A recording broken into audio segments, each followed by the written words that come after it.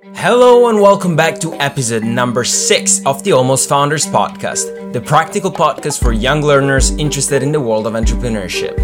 Today we're discussing about sharing a vision and motivating your first co-founders and hires. Helping us will be Jack Lomas, one of the first founding members of Sensat, a tech startup that raised more than $15 million in funding. This is a recording of a live event followed by a 40-minute Q&A, so if you'd like to ask questions directly to our next guest, you can sign up and become a member of our community through our website at almostfounders.com. Hello everyone and welcome back to another Almost Founders podcast. With us today is Jack Lomas, entrepreneur in residence at Tech City Ventures and founding shareholder at Sensat. It's great to have you here, Jack. Could you please tell us a bit about yourself? Hey everyone, thank you so much. Really appreciate the opportunity to speak to you all today. So I guess in terms of a bit of a background, so I guess I would sort of consider myself very much a tech entrepreneur. However, one that has very much sort of taught myself as I go. So I joined IBM straight from school at the age of 18, rather than going down the sort of more traditional route of going to university, etc. Through IBM, I then sort of originally moved into a software development role and realized that I was really, really bad at it. So I then pivoted towards much more of a sort of consultancy approach, where I then worked with large blue chip clients, large governments. It got to a few years into IBM, where I then co-founded Sensat along with two friends from our kitchen in Angel, London.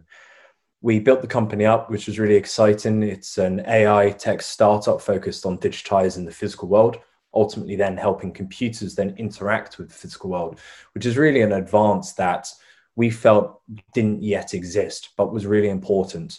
And then we were then able to grow the company through several rounds of venture capital funding. I think we raised total about sort of £15 million or so, and grew the team from 3 co-founders up to about sort of 40 or so at the point where I then moved into an advisory shareholder route, which then allowed me to set up Mott MacDonald Digital Ventures. Mott MacDonald, they're one of the largest engineering companies of the world, civil engineering consultancy based in more or less like every country in the world.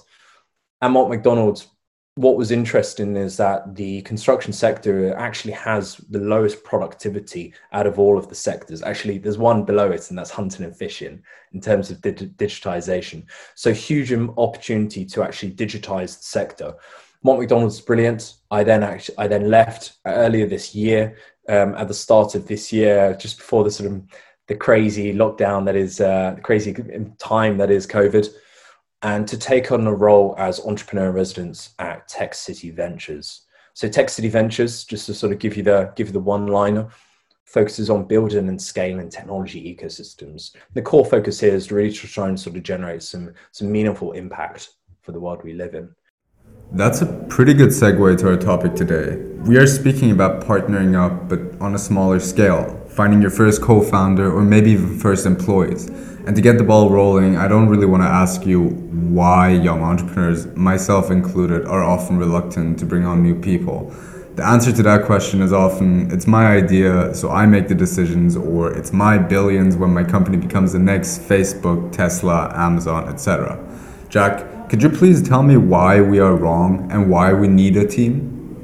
Yeah, of course. So just to touch on the sort of like the equity, the ownership side, which I know that a lot of people get quite sort of sensitive to, but ultimately a smaller piece of a bigger pie is better than a bigger piece of a smaller pie. So you need, the focus is on growing the company. So it's very much bringing people on board to help you grow the idea. This was some advice that we got pretty early on. It was, as a founder, your job is really to hire people that can do things better than you. Well, I think the cake example makes it pretty clear, but let's get to the next question. We now know that we need the people. We want to get to the real reason why everyone is here today, the how. We're not speaking about co-founders or first employees specifically. It's about anyone who will come on board to work just as hard as yourself and will probably make decisions for the company. And now let's say that I am in the pre-funding, pre-revenue stage, not because I am failing, but just because I'm not there yet. How do I bring on people when I have no money for their salaries? And it's a really tough question in that there is really no answer. You have to be working on the challenge because of the right reasons. And that is because you recognize a problem within, say, society or within a sector that you are obsessed about. And to you, it's this challenge and this problem is glaringly obvious, and you are the person to address that. And the reason I sort of mention that is you've got to bring people together who share that similar idea and that same thesis around the same problem. And I think the first sort of part of your journey, you really do just have to be sort of investing your own time and your own sort of resources into developing that. So when you say validated, I believe you mean not necessarily validated as to the extent that a product needs to be validated before you raise funding, but just the problem that you're tackling exists and the solution makes sense, enough sense for you to be able to go out there and introduce this to another person who might be motivated by the problem and the solution. So before you ever try to sell anything to anyone, you have to sell your idea to possible co-founders and possible employees. Because if it motivates you, there's a good chance that it can motivate them as well if they have the same belief that this problem needs to be solved. And for a little bit of theory on that, we're speaking about expectancy theory by Victor Vroom of the Yale School of Management. People will put more effort/work into something when they have a clear understanding of what rewards they can expect if they perform well. Therefore, these rewards motivate them. This is where it gets a bit tricky though. For some, the main motivator might be money, and for some, it might just be the feeling of contributing to a bigger cause. So what steps do you take to find out how to motivate someone? And again, it's a very tricky question. It definitely is a case of almost trying to sort of headhunt the right person. And it's that is one which is, I think, quite widely used. So for example, there are a couple of sort of startup like incubation programs where they do try and sort of identify people in the marketplace who would be relevant, whether they're sort of later on in their journey, and the question is, hey, I'm working on this problem, it's super relevant to your experience. Would you be interested in actually sort of coming back ground zero and working on this problem with me? And I think if you identify the right people, then it's a very attractive offer. It's a very attractive question. Founders vary a lot. You often get folks who are like the idea person or the sort of execution person. And quite often those are the same person, but then others, they're not. So for myself, I realized quite early on that I'm not comfortable with the sort of being the ideas person. It's just not my skill set, and I'm very happy to admit that. However, what I do come down to is the execution, and so therefore, say going to someone later on in their journey and saying, "Hey, I've got this idea. It's super relevant to your journey. Would you be interested in helping me execute on my idea?" And that's a request that I think is very, very attractive to put to someone, and also can really help ensure that you're bringing the right person on board, just as long as they do have the right culture fit. So yeah, of course, it can't be that easy to find someone who's immediately going to be motivated by you, especially because we're so immensely complex and motivated by different things. But to help me out a bit in my quest, how do I understand who these people are, and how do I understand whether they would be motivated by my vision or my hypothesis as much as I am without spending too much time with them? Yeah, it's a good question. So I think I think ultimately you've just got to be quite cautious, but also quite thorough with the sort of assessment, as it were. It's almost like, say, it's almost like sort of going dating. You're getting to know the person, and you're understanding whether you can sync with them and whether you have the shared values and beliefs. But also then, as part of that, whether they do hold the necessary skills and expertise or experience to the degree that you require. And I think although it's sort of startup, maybe it's a business that doesn't quite yet exist, you still just have to find a way to then be able to assess it, whether it's, say, throwing out there some sort of challenge statements and saying, I'm building a fintech product to tackle X, really having problem with this sort of one regulatory aspect. They have experience in regulatory side of things, and hopefully they should be able to give the answer. They should be, okay, I know this person can help. This is the process you need to go through. So you just sort of got to be open with the challenges that you're having to then see whether, when you throw it out there, whether they bite and they come back with some sort of meaningful and valuable insights. Okay, I know that I need to headhunt, and I know exactly what to look for within those people to find out if they're actually motivated by what I do. But can you actually tell me where I can start looking for these people? I think there's for me, and without wanting to sort of simplify the challenge around meeting new people, I think the answer is LinkedIn.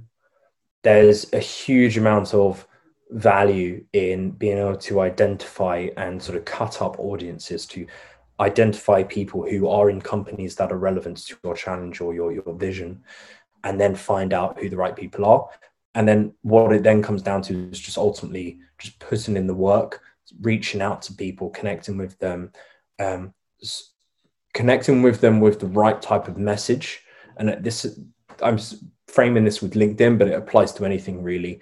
Not going in first with a massive paragraph explaining everything, but it's just something catchy, something that really grabs their attention, that tries to catch their attention and bring them in, so you can then have, say, a 15-minute phone call and then talk them through it, engage their interest. You run it like a pipeline, so a sales pipeline. So identifying people at the top.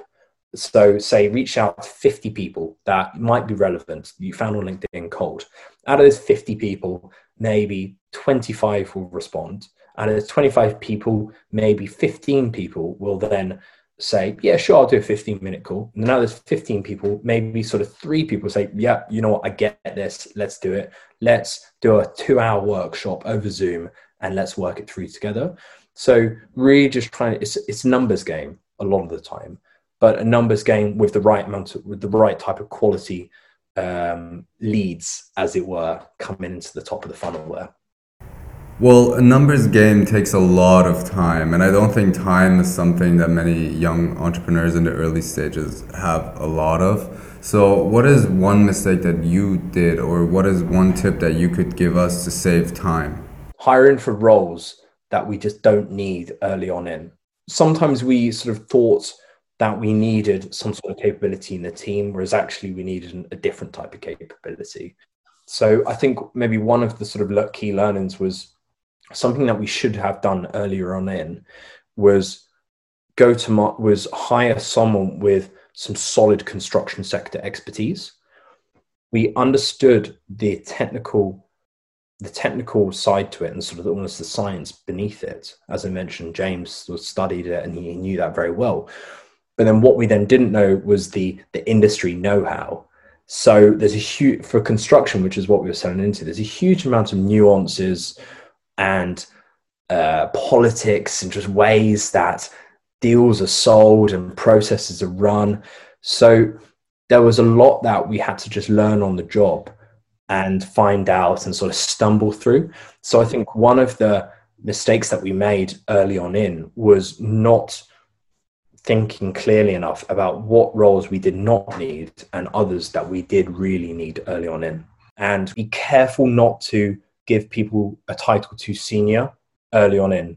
So it's very easy to fall into the trap of your first marketing person making them CMO, Chief Marketing Officer. So easy to fall into that trap.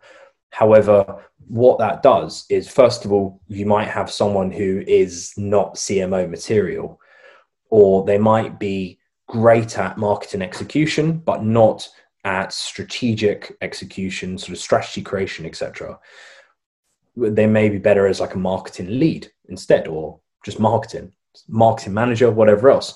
But also not only that, it then makes it much more difficult to then hire in above them, which you will need to do without a doubt.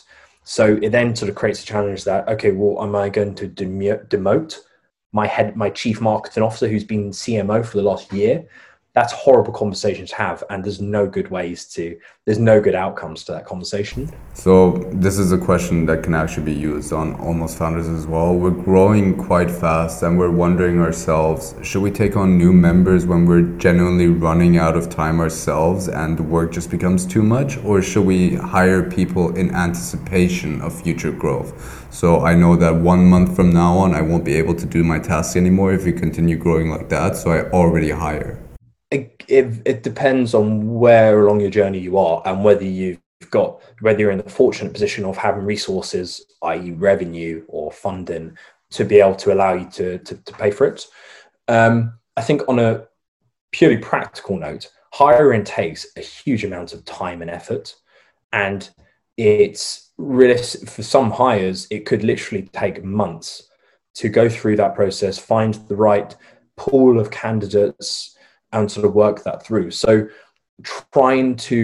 you do have to be able to sort of think ahead slightly, because if you wait to the point where you really need it and you're dropping balls, things fall in between cracks because you just are operating at capacity, then that's probably too late, because you'll then have, say, a 1 month or 2 month or so process to find the right type of person to come on board. So I think ultimately you do have to sort of think ahead, and you've got to identify where the gaps in the team are. These could be existing gaps that have existed since the start, or they could be new gaps. For example, the new gaps that have developed through a slight pivot or through a specific client opportunity that you're going for that you don't have the right skills in the team to be able to deliver to. And then just get started early as possible. There's sort of two different styles to hiring. It's almost sort of finding someone for this one specific job that you have. Alternatively, and what is also pretty beneficial to have, is just trying to sort of develop ongoing relationships with folks who are interested in the product, interested in the business, and might be interested in future opportunities of getting involved. Just trying to sort of build up your network around, but also then the buzz around the business. One of the best ways of recruiting, the cheapest ways, is marketing. So building up a brand around your business that then has this eminence on, say, social channels, which then attracts people to you, so that actually you don't have to really sort of go through this massive searching process looking for candidates, because they're coming to you and they're applying saying, please give me a job, I want to join. So that's a really good way. But also obviously it's quite easy to say that, and it's difficult to achieve, but sort of building up a buzz around your business is a pretty good one to go. This was the 6th episode of the Almost Founders podcast. Thank you to Jack Lomas for participating, and thank you to our sponsors at Ventures. Next week, we will be proudly collaborating with the Peking University HSBC Business School. We will be interviewing Dr. Bali Zhao, Managing Director and founder of Allseat Technologies, the industry-leading manufacturers of commercial displays and digital signage solutions. Thank you again for listening. I'll see you next episode.